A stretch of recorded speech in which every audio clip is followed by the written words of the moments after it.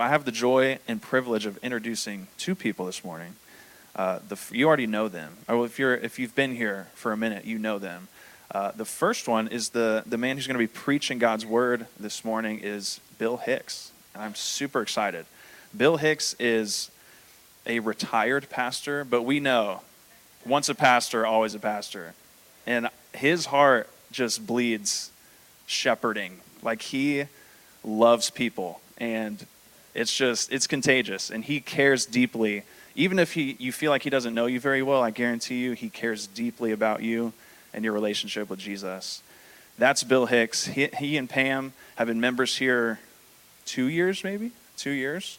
They lead a community group. They host that community group. Many of you know his shepherding heart within that group, and they're just awesome servants of King Jesus. So I'm excited for him to bring the word, and we're going to give him a warm welcome in just a little bit after another man who's awesome is going to share his testimony. So Bill will be preaching the word, but before that, as we do on the second Sunday of each month, we have a member of Grace Life share their story of how the Lord has worked in their life, whether it's their salvation or another time in their walk with him where they've just seen God show up. So Jason Best is going to share. He and Allison are incredible as well. They host a community group. They lead a community group. And Jason he has a contagious love and joy. He just loves being around God's people. And I can just see it. It's in his face. It's in his heart. And he loves having people in their home and just sharing that space. They really view their home as God's, and they just open it up to us as a church often. So let's give Jason a really warm welcome as he comes to share.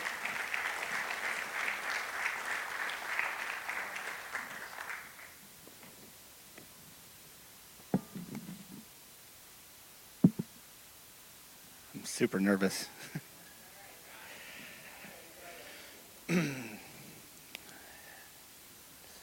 So I'm Jason, and this is my story. I was saved at an early age. We started going to church, and I heard about being a Christian, and I confessed my sins and asked Jesus into my heart. I would go into heaven. I believed in him, and I remember really being on fire for him and telling all my friends and family about Jesus, wanting everyone to hear the good news of God. But unfortunately, probably over the next few years, I really started to stray from God because I had an adolescent's faith and not so much of a foundation. I quit going to church.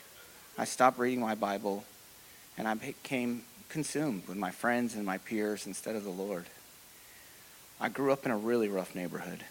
My friends were in gangs, doing drugs, getting in fights, stealing cars.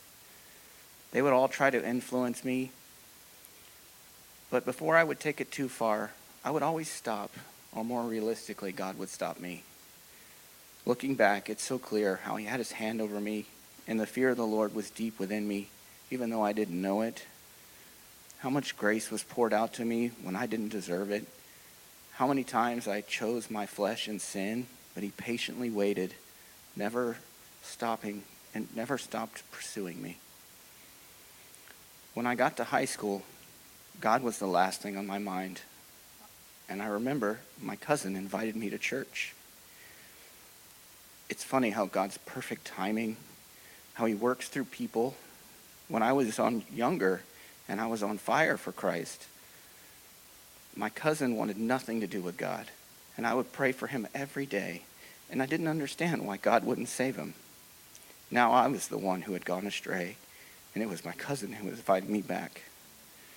If it wasn't from that invitation, I'd probably be in jail. And that's when I first kind of understood God's perfect timing.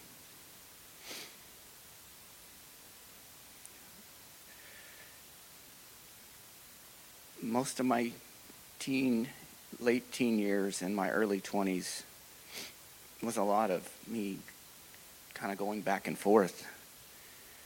And then I joined the military, and I really strayed away from God again. I became a womanizer. I was addicted to adult content and stayed on that path for a very long time. I battled with this sin, but I found ways to justify it, like we all do with our idols. But even in our deepest, darkest moments, God is so patient. A few years after I got out of the Navy, I met the love of my life in a nightclub on the dance floor of all places. I thought she would solve my problems. She would essentially be my new idol. I believed I wouldn't have the problems of always chasing girls and indulging in adult content if I was just married. And for a while it did work. But then I started looking at things I shouldn't look at, and our marriage was in shambles. Christ was not the center of our marriage. We were both selfish, not selfless. And I would always justify my sin by saying, well, at least I'm not cheating, or everyone else is doing it. We knew something wasn't right, and we should probably go to church. I felt like this is when God really, truly started to reveal himself to us.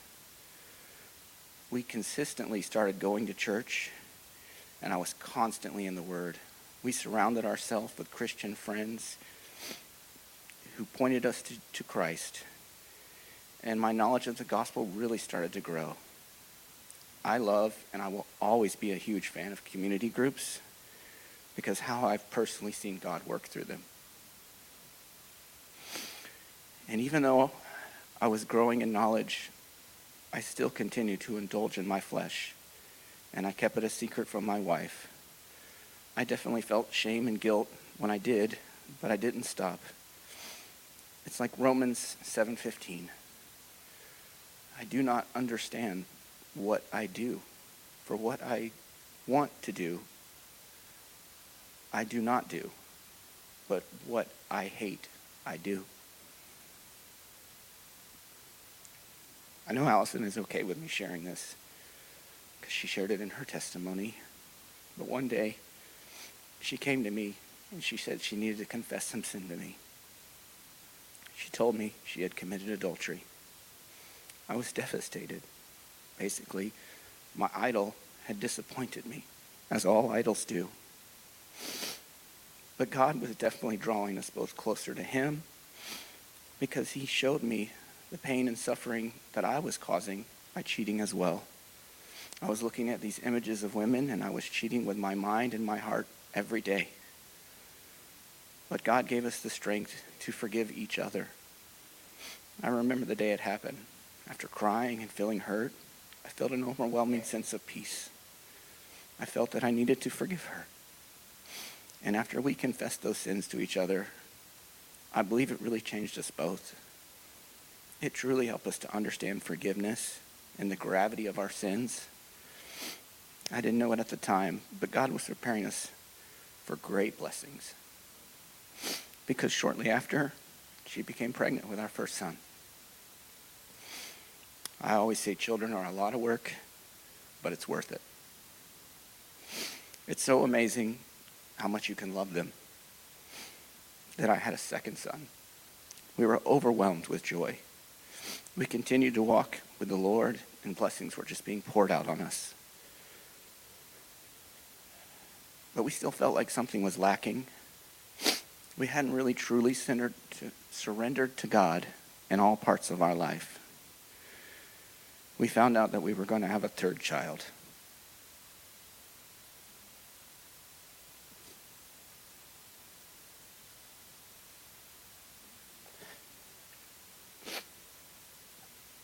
I remember at 20 weeks, excited to find out the gender. It ended up taking a really long time with the ultrasound, then re-looking at him. They left the room. She went to go get the doctor. I knew something wasn't right. The nurse got really quiet. She was kind of making jokes at first. Then they came back and told us it was a boy. But there was something wrong with his heart. And then they were going to have to do some more tests. And God was also testing our faith.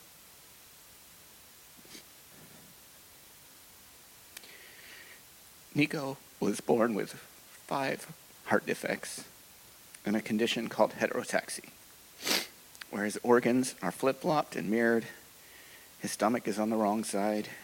He was born without a spleen, and he had a lot of other intestinal issues. But the main concern was his heart and his cardiovascular system. He was born by an emergency C-section, immediately put on oxygen, and rushed to the children's hospital. I left my wife minutes after recovering from surgery to stay with my newborn. They told us his lungs may not work, that he may not be able to breathe and make it through the night. He did breathe. It was the first of many miracles. But he needed heart surgery. He received his first open heart surgery when he was just days old. The surgeons gave him a 50-50 chance. At the time, his heart was smaller than a quarter.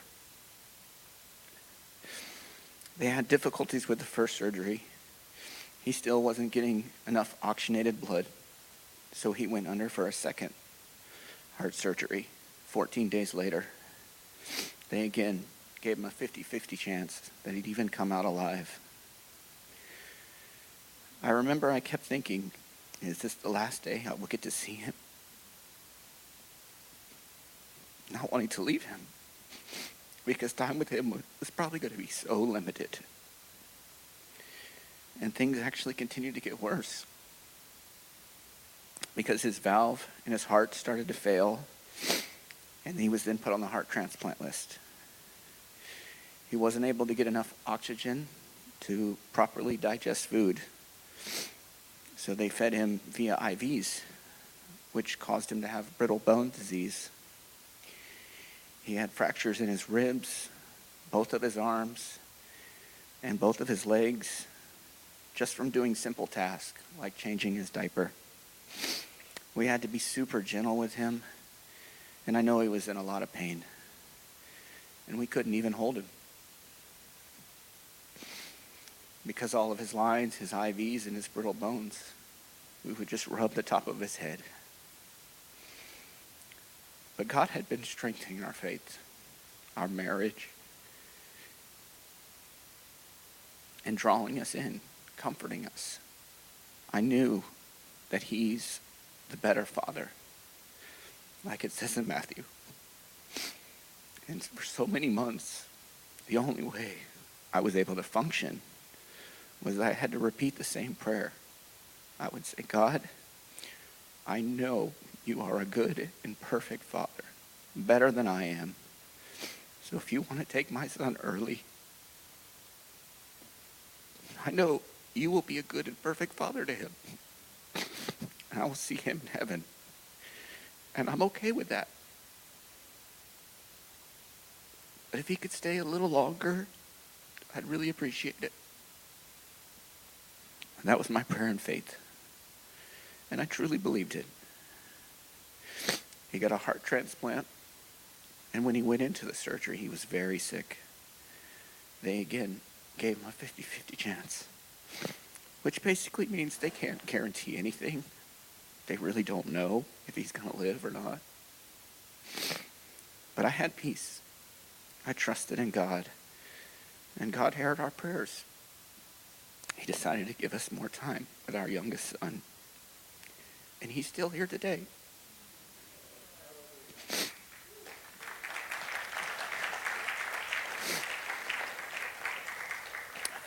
And now I understand what it means to truly surrender, even the lives of our children. I can honestly say that I'm going to continue to walk with God for the rest of my life, because I have the comfort of knowing him. I know the creator of the universe, and he loves me, and he adopts me. And there's nothing that can take that away. And there is so much peace in knowing that. In many ways, it's given me perspective on what's important and on how so many things that we are upset about are just wants, but not needs. And that's my story.